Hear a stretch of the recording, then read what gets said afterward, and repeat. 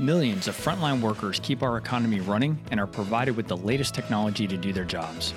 But digital adoption, especially by frontline workers, is really hard. This is Frontline Innovators. We explore how to overcome challenges and achieve success when we empower our essential workers. I'm Justin Lake. And I'm Gene Signorini. Together, we speak with experts who are leading the way and driving digital transformation to the front line.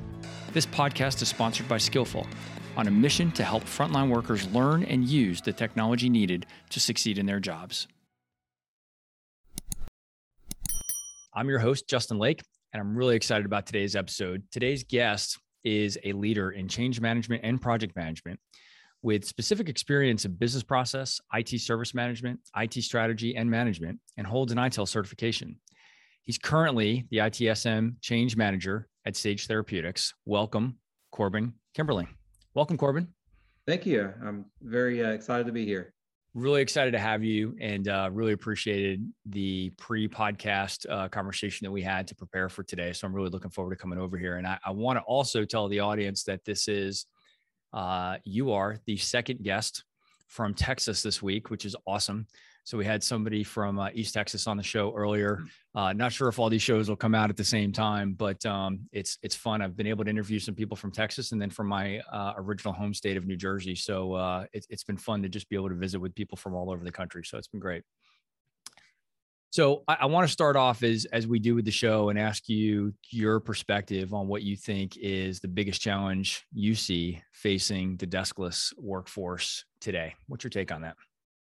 So the way I see it, and working, I actually had I work with a small company now, but I worked for a company before this for 26 years as a large soda company. And so they had a lot of frontline people. And I think the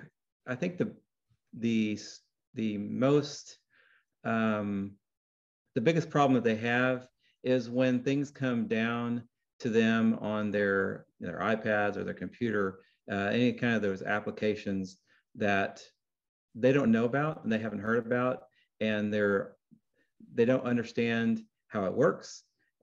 Things, they've been using things for, some sort of application for a while, and they got it down, and then they're at some sort of place where they're having to rush and get things done, and all of a sudden they open up their app and things have changed and they didn't know about it and they don't know how to run it. And so then they flood the help desk or the service desk with all sorts of questions. And then, at some point, some senior director VP gets called, and everyone's trying to figure out what's going on. So I think that's the biggest hurdle that they have out there in the field. It sounds like the way you've described that is perhaps a bit of communication gap on the front end of some of those changes. Is that a fair way to describe what you're explaining there? Exactly. So yeah, there's a big gap between where especially in a big company like that, getting the information, and even in a small company that I work for now, getting that information from where the programmers and the application and the infrastructure, all the IT people are working hard trying to make their world better, but they're not getting that information out to the frontline people to say, hey, this is better, this is how it works, this is, so I think that's where the gap is, and there's a big gap there that they aren't getting that information. Yeah, I have to say, since we've been doing this change management series on the podcast, and I've been very fortunate to make a whole bunch of new friends with, change management backgrounds, I've really been enlightened to learn how many things are really overlooked in many cases. I think that's been one of my biggest takeaways. And it really speaks to, I've heard a lot of folks that have been ProSci certified that talk about the ADKAR model and that awareness and desire phase. Before we even try to teach somebody how to do something, we need to raise the awareness and create that desire with the folks that we're trying to implement change with. And it seems to be such a common theme when we're learning from the folks in the podcast and in the real world, that that's really a big gap right now. And I wonder if you've got any experiences that you can share, or perhaps best practices about how maybe to solve that before it happens in large organizations. I say large organizations, I guess it could be small organizations too. Right, exactly. It can happen in any kind of size of a company. So I think the backline people that create these new changes to applications, new changes to infrastructure, they have their intention is to help out and to make it better. And a lot of times what's causing these changes are the people that are on the front line. They're saying, hey, they're sending in a ticket out saying, hey, it would be better if it worked here. And I think the assumption is, well, if I go out there and change that everyone's going to celebrate me and I'm going to be, it's going to be great. It's going to be awesome. And they forget. It's exactly what they've asked for. Exactly what they've asked for, but that was one person. And that one person maybe in a specific place where they may not understand what all the other people are going through. And so all of a sudden it gets out there and so what change management does and what our intention is before something gets into the production world, we get in front of that and we talk to all the stakeholders, not just the backline programmers and infrastructure, but we're talking to the senior VPs, the ones that's going to get a call at 3:00 in the morning that something isn't working right. We have all the stakeholders in a room. We call that our change board meetings. Everyone hates the CAB meetings. Everyone hates the CAB meetings, but that's important because that gets all the stakeholders in one room, and they can decide. They can talk about what the impacts could be to the end user. Hopefully, sometimes we even have end users, in the whole mix of that to say what, if they see anything. We make sure that it's a good time, that it's not going to be, when there's a lot of people trying to get onto the application at one time, like in the weekend or nights. When you have a big company like the company I worked for before, it's a 24-hour company, it's a global, so it's hard to do that. But we also make sure we have a whole list of things. We make sure that it was tested and not just tested just for that one change, tested to make sure that nothing else has been updated. In fact, with my former company, we had a huge outage for an application that cost us, it's in the millions and tens of millions probably, because we had an application that went in, it was, they tested it, they tested to make sure that whatever change was working, it was great, but they didn't do a robust test to make sure that everything else didn't break. And it went out there to the production world and it broke everything. And they were down for weeks. And because of that, the IT got a bad name. The users were very, anytime we tried to do any other changes after that, they were very scared about anything that going on. We had to, talk about change management. Went from who wants to go through change management to, hey, change management is the best, so, we look for those things. We look for making sure that there's a good backup plan. They, at that time that they actually said that they had a good backup plan, but obviously they didn't, and they couldn't back it out. And so that was a big deal. Things like that, making sure that there's proper communication, proper training of the end users to make sure that they understand what those changes are. And then we also have the help desk or the service desk also in our CAB meetings to make sure that they're understanding of when is this going to go in. Will this cause any kind of calls to the help desk that they'll have to field? Are there knowledge articles written to, in case there are issues that people that the help desk can look at to fix any issues that might come when they input that into the production world? Yeah. So there's a lot there that I actually I spit a lot out there. Yeah. No, there's a lot there. And actually, I want to pause right there for a minute because I want to come back to some of the things that you talked about, but I'd like to give the audience some context about who you are, how you ended up in the role that you're in, a little bit about your history. So Okay. I'm going to pause it. I've taken a couple of notes as you were describing those things that I'll come back to when we get there. But tell me about your current role and what you do throughout your day, and give us a little bit of the history about how you ended up in the job that you ended up in. Okay. Well, first of all, so uh, I'm an old mainframe programmer, COBOL, JCL, all that stuff. And I was in applications, and then moved into operations of the mainframe world, which was really fun to do that. So I learned that whole background, and then I went into for a little bit into batch scheduling for mainframe and mid-range type of thing. I learned a lot about the whole company and how it works by doing that. It's very interesting. And then they, because of all that, they pulled me into change management, and I love it. And the reason I love change management is I'm a very inquisitive person.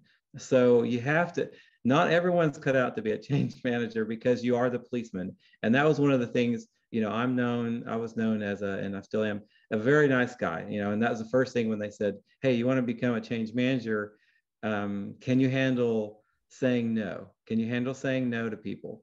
And so that's one thing I had to work on, is saying, no, you can't put that in at 5 o'clock in the afternoon. We're going to wait till the weekend or whatever. And or just making sure that they're filling out all the forms correctly. So what I do on a normal basis is it's not just looking at the risk and everything. We also change management. It's a very controlled, in most companies, very controlled. There's auditors that look at what you're doing. There's auditors that look at the production world, making sure things aren't getting out there, going to mess things up, going to cost the company a lot of money. So there's a lot of controls that are associated with that. So we're looking at the controls also.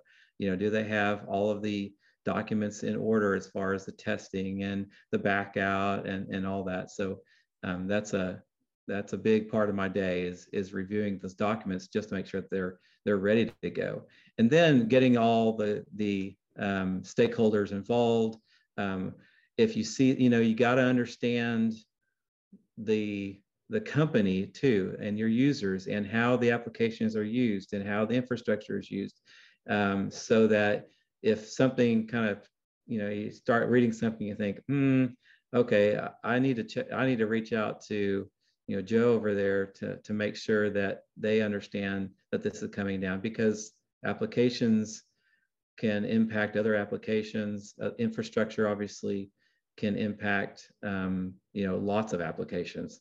So that's what I do. I look through, make sure that the risk is understood by all the stakeholders, and that a good time is set for putting those changes in. I think you're the first person to really describe change management as a bit of a governance role, that's a little bit different. I've seen it or understood it as almost more of, I think of it more of an evangelism role, right? And maybe that's just because of some of the people that we've talked to on the podcast are really having to evangelize in their organizations for the necessity of change management. So maybe it's just from a corporate culture where they're at from a maturity standpoint in terms of change management. Maybe they're still in the evangelism phase, where in your former employer that you're talking about, it may be a more mature organization. I happen to know the employer, and I know that there are a lot of change management folks. I know that company's made a big investment in change management professionals. So perhaps that just speaks to a little bit of the kind of change management maturity of one company versus the next, where, right. You guys were pretty invested in change management. You understood it, and it had reached a state of maturity where not only were you evangelizing for change and having some structure around that, but you actually had, policy in place to audit and manage to that. That's fantastic. Yeah. You just assume that most companies have that, but I'm assuming that either they're not remembering when they're talking to you, or they're not doing it at all. But even with Sage that I work with now, they're they're growing, and they're a small company now, but they do have auditors come in every once in a while. Their processes on change management are very light. They don't really push it right now because the company is still small. But they understand, and I appreciate their leadership and understanding that is going to be something that's going to come down when they start rolling out their pharmaceutical medicines and FDA gets involved and everything. They are going to be audited, and these are things that and so they brought me in specifically because they understood that, and they need to get ahead of that before that becomes a big problem. Yeah. Well, let's face it, organizations that are innovating or trying to innovating, or even if they're just trying to keep up, they're changing. Right. And I think the one thing I guess I've come to realize about change management is the organizations are going to change. Change management is thinking of it proactively, and change response is what happens when you haven't put in a good plan and you try to implement new technology, and then you're now reacting to all of those things. And so as I think about the different examples of companies and people that we've had on the show, there are different levels of maturity in that. And some of these organizations are massive companies that have tens of thousands of employees and have one or two people with change management in their title. And there are other organizations that have the same number of employees and have, many or dozens of people with change management. I think not that just the numbers alone speak to the maturity in that space, but you can tell just the investment of how they're handling that. And that's not to suggest the folks with fewer change management professionals in the organization aren't doing as much innovation. But what I've learned from this experience as the podcast host here is that I would bet that those companies that have fewer change management professionals are playing a more reactive game than they are being proactive. Exactly. No, I think you're right. I think when you were saying, I can't remember exactly what you said, that, but that they are, most of the time they are reactive. And the only time that you get the importance on change management is when you've reacted to something serious. And people, especially the people that, we had in my previous job, a director, a senior director, actually, it was really good, but saw change management as something, because she came from the application world, and it was always, everyone complained about change management. Oh, it's so much work. It's so much, you have to do all this red tape and everything. And so she really didn't appreciate it until something, we had actually a data center that went down for a whole day because there was a server that was plugged in, just a server that got plugged in. It was supposed to be, not even the server wasn't even being used. It was just being plugged into the network, and it caused an outage. And I don't know exactly what the specific of it was. I wasn't involved in that part of it, but we got to be really important at that point, because, okay, what's going on, and so it's very important. We are the policemen, and as again, I really appreciate this company I'm working for now, because they're really trying to get ahead of that. They haven't had any outages. They haven't had any big outages, yet they're still saying, hey, you know what? We need to get a hold of this before we do have a big outage, because once we grow big, and if we do have an outage, it's going to be very important to us. Yeah. We've talked a lot about that on my team in my day job, where, human nature is what human nature is. Right. And all of us have some level of stubbornness and perhaps, lack visibility to see how big a problem can be until we've experienced it. And so, many times we're a relatively small company working with massive companies. And, one of the things I think we always have an advantage of being on the outside of these large companies is that we talk to a bunch of different companies. And right. So I can learn experiences from company A. And when we come over to company B, we can say, hey, watch out for this thing. We've seen it before. Let's try to look for a plan to be proactive. But if company B hasn't experienced that firsthand, it's sometimes hard to evangelize a new way of doing things until they've experienced that pain. And so unfortunately, for maybe one go around, they have to go into crisis remediation mode first. And then, on the next project or the next major initiative, they're like, hey, we should really think about, doing something different this time. Right. But it's human nature. I'm not judging at all. But it is an observation that I've seen that it's hard to accept some of that risk if you haven't been through it before. Exactly. Yeah, you're right. If you haven't gone through it, if you haven't felt the pain, that's what we use that term a lot, until they feel the pain, they won't spend the money. So it's, but in the long run, I think the thing that saved a lot of that are the controls though. And you were talking about the controls before. The controls really force a lot of that, at least in the, how can I say this?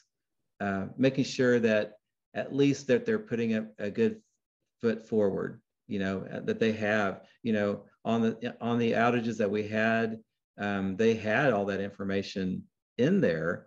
Now, we don't, at that point, we didn't have the time to go into there and make specifically, make sure that everything was really buttoned up and that they really did good testing. They say they did testing. Okay, that's fine. And as far as a control goes, that was fine. They had that there. Was it good enough? It wasn't good enough. We still had the outage, but yet that caused us to look back at our processes and say, hold it, is there a better way to do this? Is there some other people can pull into the whole process to make sure that everything is looked at better? Because as a change management team, we just didn't have the resources to do that, but you can reach out to other people and other stakeholders and ask them to help out and making sure that gets done correctly.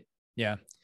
I also think there's perhaps an opportunity sometimes to, help our stakeholders learn from others' mistakes rather than let them experience it on their own. If we can bring to them some examples of other teams and people that were in similar circumstances, and here's what they did and what didn't work, and here's what they did that worked, and let's try to do more of the stuff that worked and which allowed them to be successful. I think that should be a part of that process. But at the end of the day, again, human nature is what it is. And so we're kind of always fighting that battle. One thing that I think is interesting about your background that's a little bit different from most of the other change management pros that we've had on the show so far is many of them have come up into the change management role through a very different path, right? So your journey is a little bit different.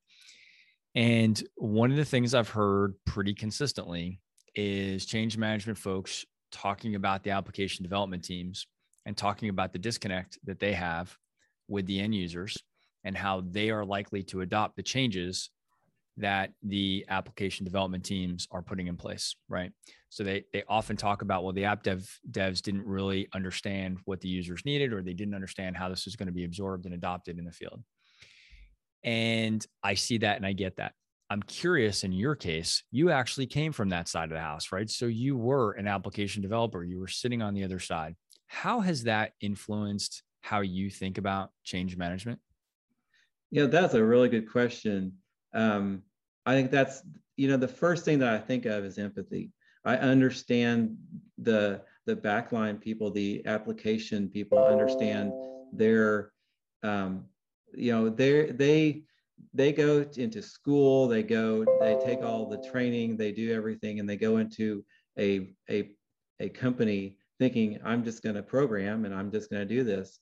They don't, and I had to, a lot of times in our change management meetings, I had to say, hey, these people didn't sign up for change management. They didn't do that. So they're just trying to get their job done. They got these specs they got to do, and they got to program, and they got to put these servers in and everything. And that's what they thought that their world was going to be, and then all of a sudden there's these change management things that they have to do. So the first thing that I try to help is making sure that they understand. I understand where they're coming from.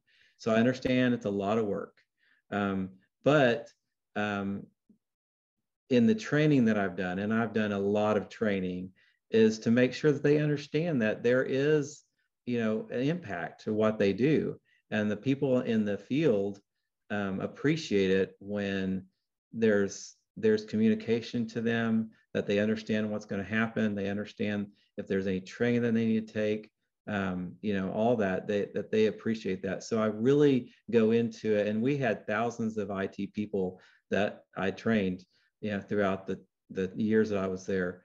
And just to, they knew me because I worked in their field. So that helped a lot. So they understood, oh, there's Corbin. I can talk to him and he'll understand what I'm saying. To where some of the other change managers didn't really understand exactly what their changes were. Now, when it came to infrastructure, I was an infrastructure person, so that was something I had to learn. But I understood the other side of it. So I guess to say that empathy was probably the best thing that helped me through that.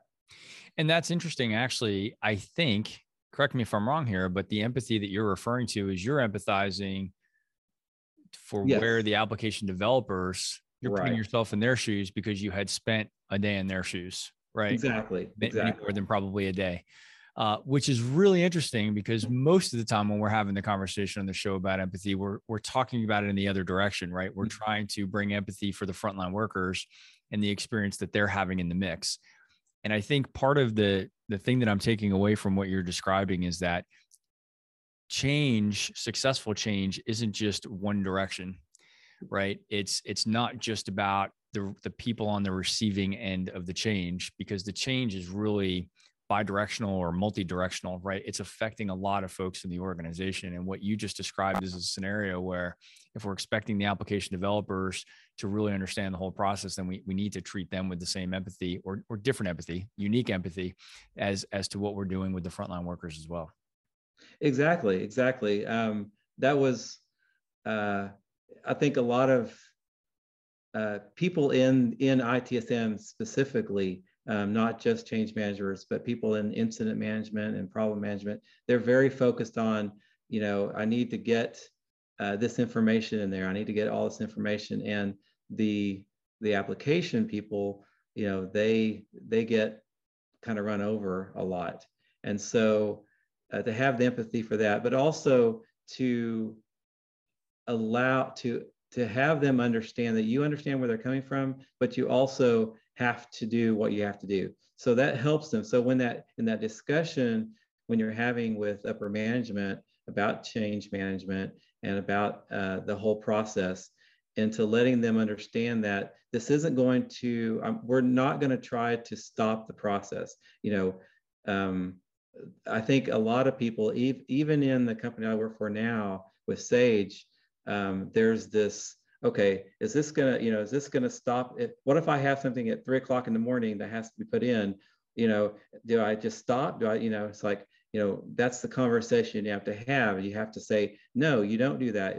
We got to keep the company going. We got to keep it up. We got to keep it going. And I understand, that that we have all these processes in place, but we also have to have processes in place for emergencies and things like that, and help the upper management when they're making decisions understand that that the business is important. The business is the main thing here, and we'll fix everything later as far as getting the process done. But we want to have the empathy with both sides to make sure that the business is running. Yeah, I think that's one of the things that we see a lot with the clients that we work with in our I always refer to it as my day job, which is they have to keep the business running. It's exactly what you just said. And so when you think about that in the context of a change discussion and digital transformation discussion, it would be seemingly a lot easier if we could just shut the business down for a month. We could let the dust settle. We could regroup. We could train everybody. We could communicate. We could have, all these great meetings to kind of pull everything together, take a breather, and then we're going to relaunch again on November 1st. Yeah. It just doesn't happen that way. It's just impossible, right? And some of the organizations that we work with are multi-billion-dollar organizations. So every day means millions of dollars in revenue to them. And so, taking the men and women out of the field for even a half a day, an hour, 2 hours, 3 hours, to facilitate this change is just unfathomable. It just can't be done. And so it just makes the challenge that much more difficult for everyone involved, that you still need to make the deliveries, you still need to service the equipment, you still need to perform all the job functions. And oh, by the way, you need to absorb all this change at the same time. Exactly. Yeah. It's a big balancing act that you do. A lot of balls up in the air that you're trying to keep up in the air and make sure that the business is running, yet making sure that that the business is running. So you got to, there's that two thing. The business has to be running, so you got to be able to make changes. Yet when you put changes in, you got to make sure that the businesses continue to run. So it's kind of a yeah. It's no wonder that change, creates so much stress and anxiety for so many people across the organization, because you don't get to let up off the gas on all of the things that you have to do normally for your job. And that, you've shown me during this call that affects not just the frontline workers themselves, but it's affecting your development teams and your IT infrastructure teams and everybody else, that, we've got to absorb all of this change all of the time. But then we also all have like a full 8-hour day ahead of us at the same time somehow, Exactly. I want to go back to something that you said in the beginning, in the opening, when I was asking you about the changes for, just the deskless workforce and some of the impact that that's had. You mentioned something I haven't heard before, which is incomplete testing. And I'm really curious about that. I think you make a really interesting point, and I'd like you to drill into it a little bit further. What do you mean by that? How does incomplete testing, how is that affecting change and adoption of technology? Talk me through that a little bit. Well, when you're talking about, especially like for application changes, so if I'm talking to someone that's out on the field and they're like, "What are you talking about?" They're talking about the application they drill into, and they open up the application, and and they know everything that they have to know to go through that application. So obviously, there's always room for improvement. So they're always updating that application and everything. So when it comes down, when someone tries to do a change to the application, they'll say, "Oh, I want an icon up here," or "I want this over here," or whatever. And so what happens in the testing is that they'll go in, they'll say, I want to put this up here, this icon up here, and they do it and they test it, and they only test to make sure that they see that icon up there. That's what I'm looking for. That's what I put in there. I put it in there, and that makes sense. You put it out, and all of a sudden you get all of this other information in there, and all of a sudden that button or that whatever is happening doesn't work right, or something just breaks and it just stops because it didn't have the robust testing, the regression testing to see what other things, to see what other things are impacted. Yeah. Regression testing, making sure. And when I say regression testing, I don't say that a lot because people don't understand what that means. Yep. And I'm glad you brought that up. So regression testing is putting a full load of test data in there so that it checks for everything that could happen. So how do you think that affects the frontline workers? Are you suggesting that just kind of stalls the process of the implementation, or do you think that there's an actual impact on the recipients of that change in some way? Well, it can have, as far as an impact, if they don't test it right and something goes out there. Like I said before, we had a situation where they didn't do the regression testing. Yeah. And there was data in there from production that wasn't in test. And so it caused the system to crash. And I don't know, like I said, I wasn't a part of the problem management of that to understand what exactly happened. Yep. But I do know that because of that, our questions became, did you test that, but did you regression test that? Did you make sure that there was enough test data or production data in the testing environment to make sure that it's going to work properly when it gets out there to production? Yeah.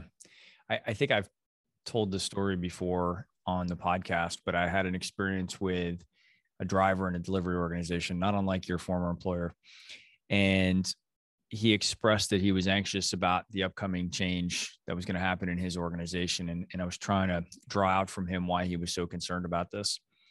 And one of the things he said that's just stuck with me is when something doesn't work right, I'm the one standing out there in front of the customer and I feel like I'm on an island. Mm-hmm. And that was such a powerful statement to me.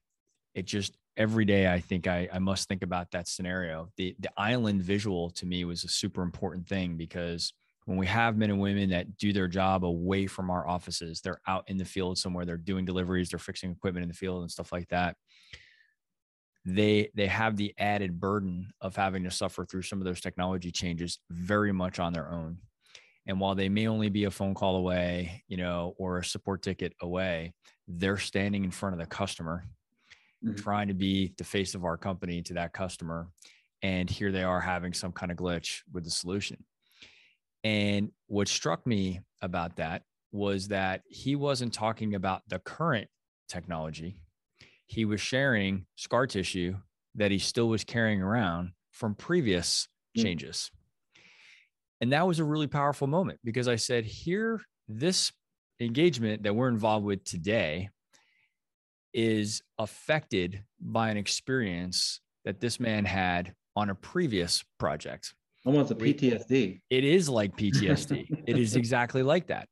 And so he was coming into this new change now with a heightened sense of anxiety, vulnerability, frustration. These were words that he actually used, right? And that's, to me, what was so powerful is that, he was essentially a route sales delivery driver for a food and beverage distribution company.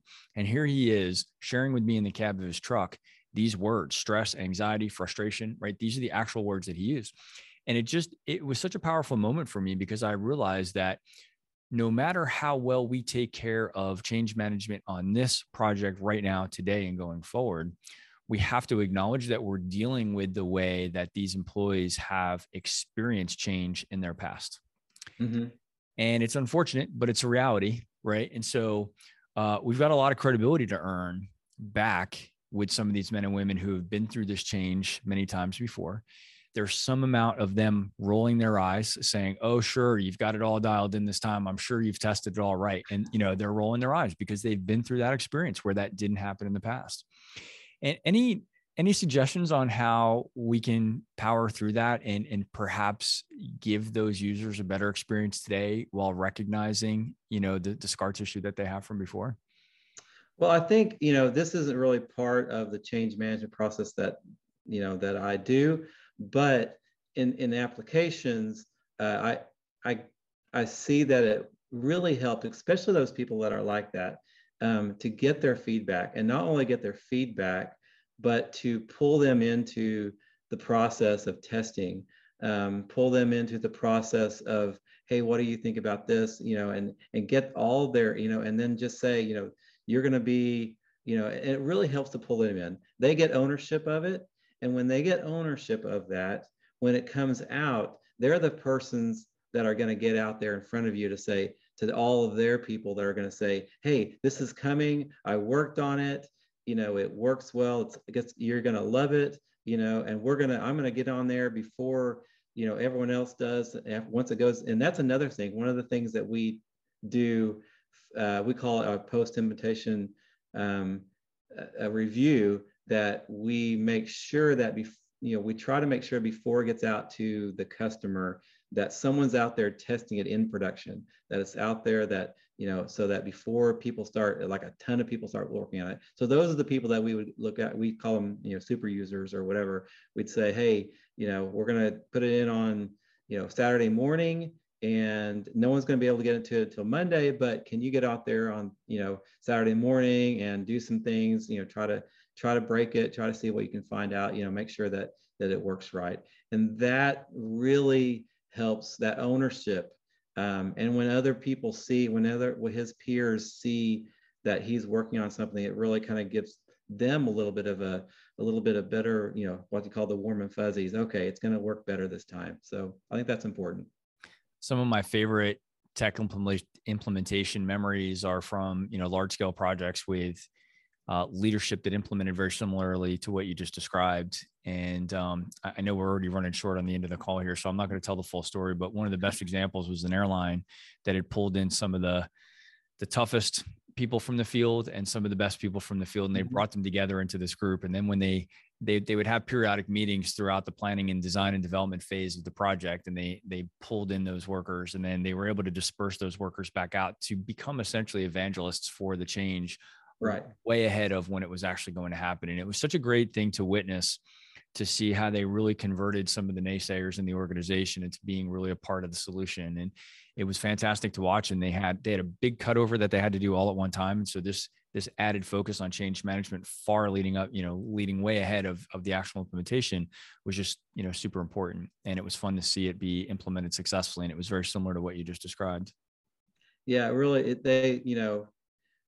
IT has a lot of I don't know how to say it, but it does have a lot of going back and making sure that the users are okay with everything. So I think that's a good story. Yeah. Yeah. What do you think, or do you think that change management strategy and tactics should be the same for frontline workers as they are for other kind of corporate employees that do their job primarily at a desk with a laptop or desktop, versus those men and women who are out in the field or out working in DCs in the supply chain and logistics operations using primarily mobile devices? Are the strategies and tactics the same for both of those? Yeah, I mean, we use, we don't really discriminate against, or I say discriminate, but there's no real difference between the users.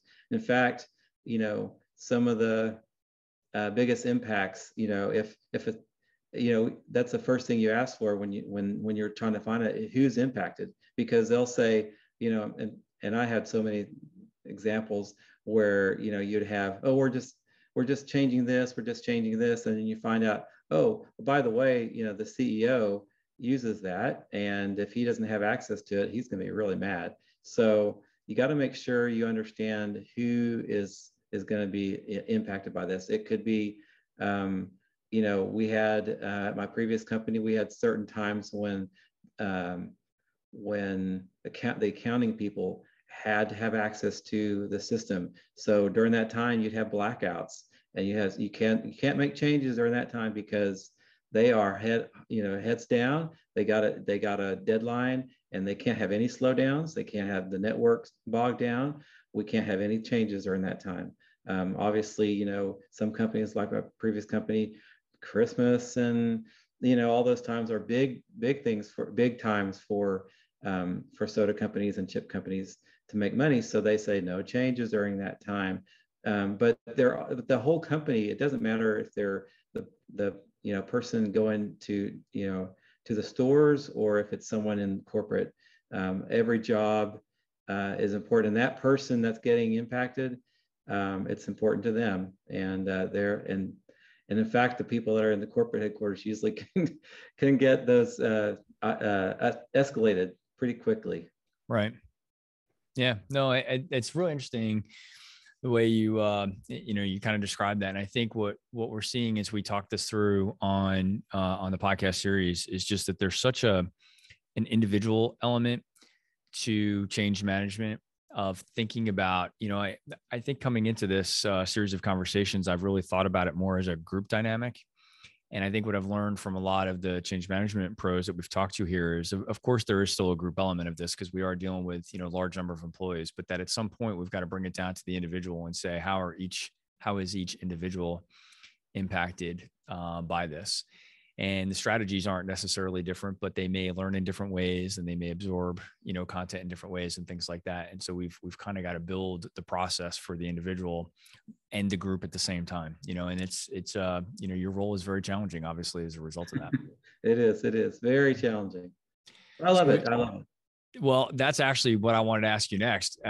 My very next question is, what do you love most about working with technology? And I'm excited to hear your answer, because you have a background as a developer all the way up to now as a change management professional. What do you love about working with technology? I've been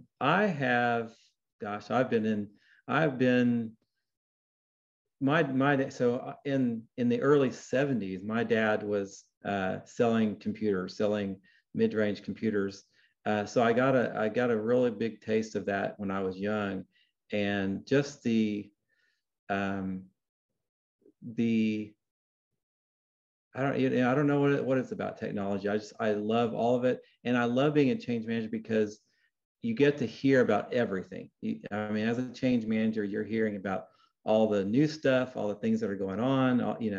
That's kind of why I like it so much, because I like to understand what's going on in the whole company, and what one little change can really impact so many people, and hopefully it's a good impact. And most of the time, it is a good impact, and that's what we're here for. That's what we're trying to increase the user experience and also make money for the company. So that's all. As a technology person, I think that's what drives me. Improving the employee experience and making money for the company shouldn't be seen as mutually exclusive, right? You should be able to do both. And I think that's one of the things that we really advocate for is just, or just remind ourselves and our clients that the user experience can be improved, the employee experience can be improved, and we can still reach the business objectives. In fact, we're probably more likely to reach the business objectives if we spend a little time proactively thinking about the user experience, right? The employee experience. And those are lessons that we can learn from the consumer technology space, right? All of these consumer platforms, Netflix, Amazon, Facebook, all these platforms that we use spend a lot of time thinking about our user experience, and they've got it dialed in perfectly. And so there's very little friction with our use of those platforms. And if we applied some of the learnings to the employee experience of our tech innovation to what we draw from the consumer markets, we would actually be better able to achieve the business results at the same time, right? Employees are people too.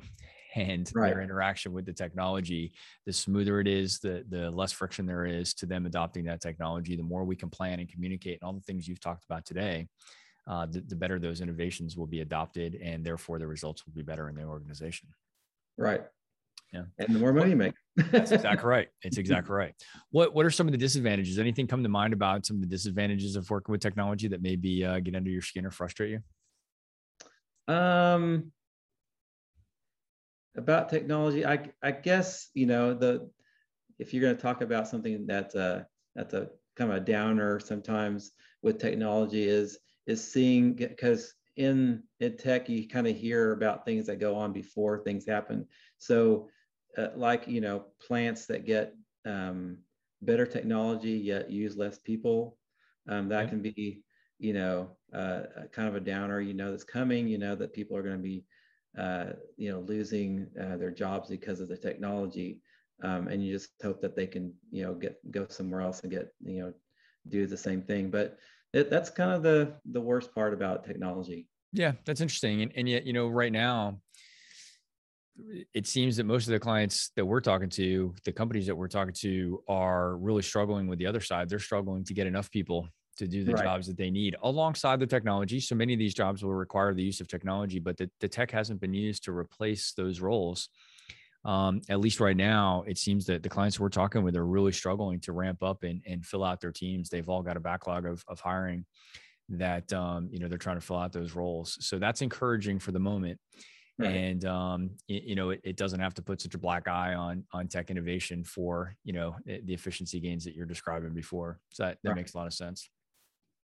Well, we're coming up to the end here. And for suffering, through the podcast with me for 45 minutes, you are officially now extended an invitation to come join the rest of the group on a new community that we have just formed literally in the last couple of days called the Frontline Innovators Council. And I know you and I have touched on this briefly, but for the rest of the audience who isn't aware, all of the guests of the Frontline Innovators podcast will be invited to participate in a private group that we've set up now on LinkedIn called the Frontline Innovators Council. And the purpose of this is really to extend the conversations that we're having here on the podcast and bring them into a private forum that we're hosting on LinkedIn to continue to raise the awareness of change management and digital transformation initiatives, specifically to the needs of frontline workers, and to bring a community together from a variety of industries and with a variety of backgrounds, even guys that used to develop for mainframes with COBOL, and bring them into the group so that we can all learn, so that we can all share ideas, share lessons learned, and really develop a community around this. So Corbin would like to invite you to that group after today. You'll get an invitation through LinkedIn to come join us. And if you know of others that would benefit from being a part of that group, the fee for entry is to come and participate on the podcast. So we'd love referrals to other folks that might want to participate with the podcast and be able to contribute to the audience and inside that group as well. Okay. Well, I feel very honored to be on the podcast, and I would be very honored to join all that. We look forward to having it. So we do need to wrap up today's podcast. So thank you very much for participating. And to our audience, I hope you found this conversation as enjoyable as I have. If so, we could really use your help in rating the podcast. 5-star ratings do help ensure that it gets promoted to other professionals like you that are innovating on the front lines. This podcast is sponsored by Skillful, the mobile digital adoption platform for deskless and frontline workers. Visit our website at skillful.com. That's SKYLLFUL.com. And if you or someone you know is out there innovating on the front lines, we'd love to hear more about it. Please reach out to me on LinkedIn and share your story. And we'll see you on our next episode. Thanks, everybody.